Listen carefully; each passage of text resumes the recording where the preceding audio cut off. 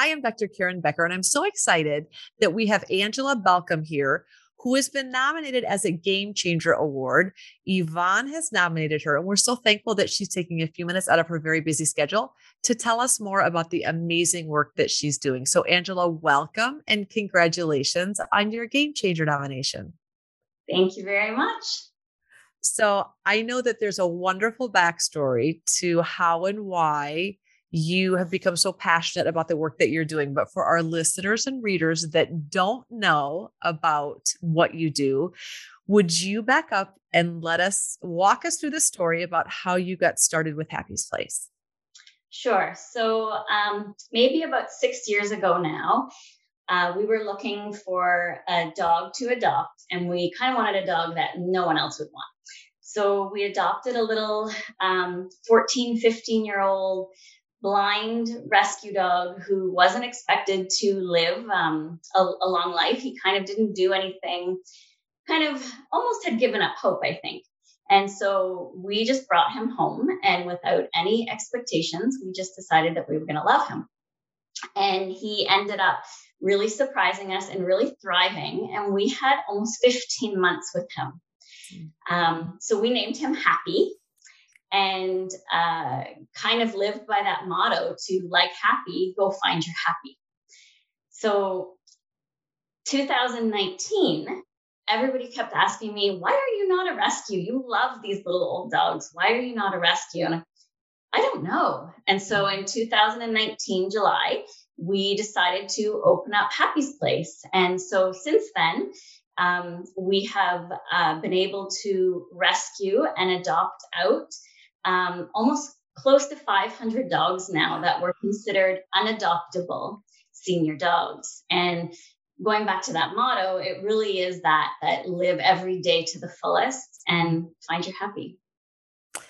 What a beautiful thing.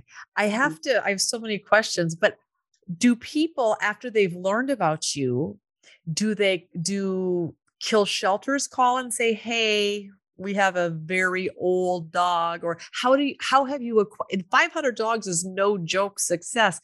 And it's in quite a short period of time. How do you find your dogs to place and home and give an amazing life to? So we have about 40 foster homes that we run very full all of the time. We also typically have a wait list of dogs to come into care.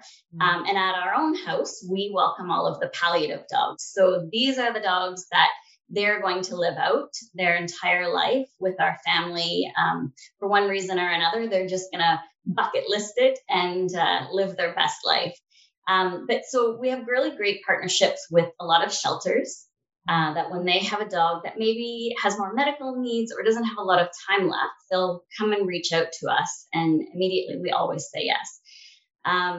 Then we also have a lot of veterinary clinics that now have started reaching out to us and helped us place dogs that way.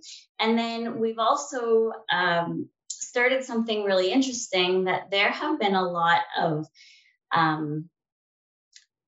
the elderly population of people who, when they're unable to look after their dog, or sadly they have passed away, their family have begun to reach out to us as well to make plans for their dog should something happen to them or they're no longer able to care for their pet.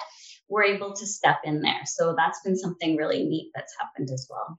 And what a beautiful gift. I think that that's the kind of sector of the population, Angela, that oftentimes is people aren't planning for that, and they're not making preparations. So when they find themselves in that situation of maybe inheriting their mom or dad's dog and not knowing what to do, those are the most heartbreaking situations, because so often those dogs go into shelters that are not accommodating to their needs, their age, their medical concerns. So what a beautiful gift that you're offering a lot of these families that are desperate for the services that you're providing. It's really wonderful.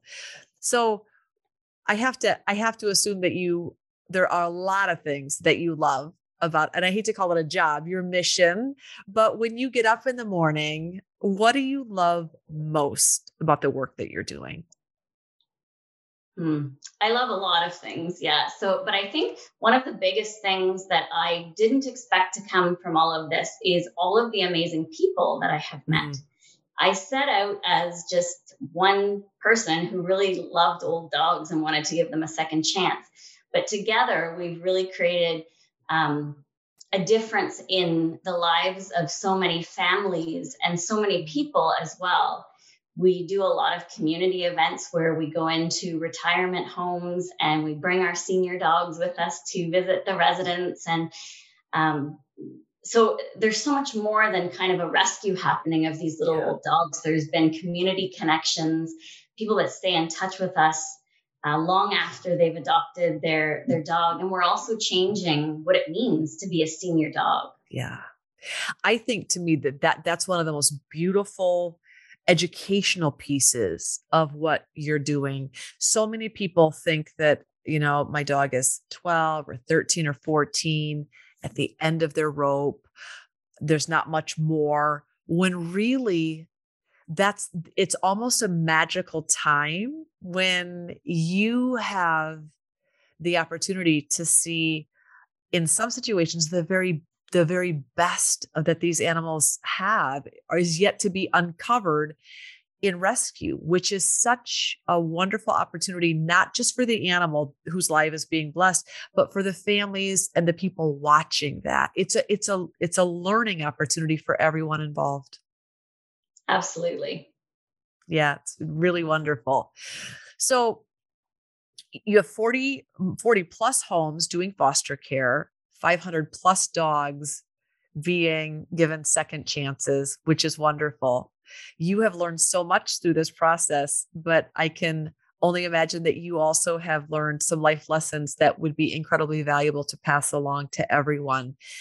If you could tell the world one thing about what you're doing, or if you could share one thing, what would it be? Um, I think it's about living each day, whether you're an old dog or a person. Go out and live each day to the fullest. Find your joy, and when you're looking at that senior dog, um, even those that are faced like near palliative care and at the end of their life, it isn't the dying part; it's the living part. Yeah. It's that experience of finding happy and watching them be loved and have a place Yeah. to belong. And I think that's what matters most. It's beautiful. And I have to assume, Angela, that the people that have made the commitment to adopt and care for these animals, that their lives are forever positively and beautifully changed from seeing the blooming of a geriatric soul be given not just a second chance, but be given an opportunity to live its fullest, best life because they have decided to support and help out in that way. So you're changing dogs' lives, you're changing families' lives, you're changing concepts associated with aging and being a senior. Really, it's it's the entire thing is magnificent. I'm so thankful that Yvonne nominated you. I'm so thankful for the beautiful work that you're doing. And I'm so thankful to have this opportunity to connect with you. And congratulations again on your Game Changer Award. Thank you very much.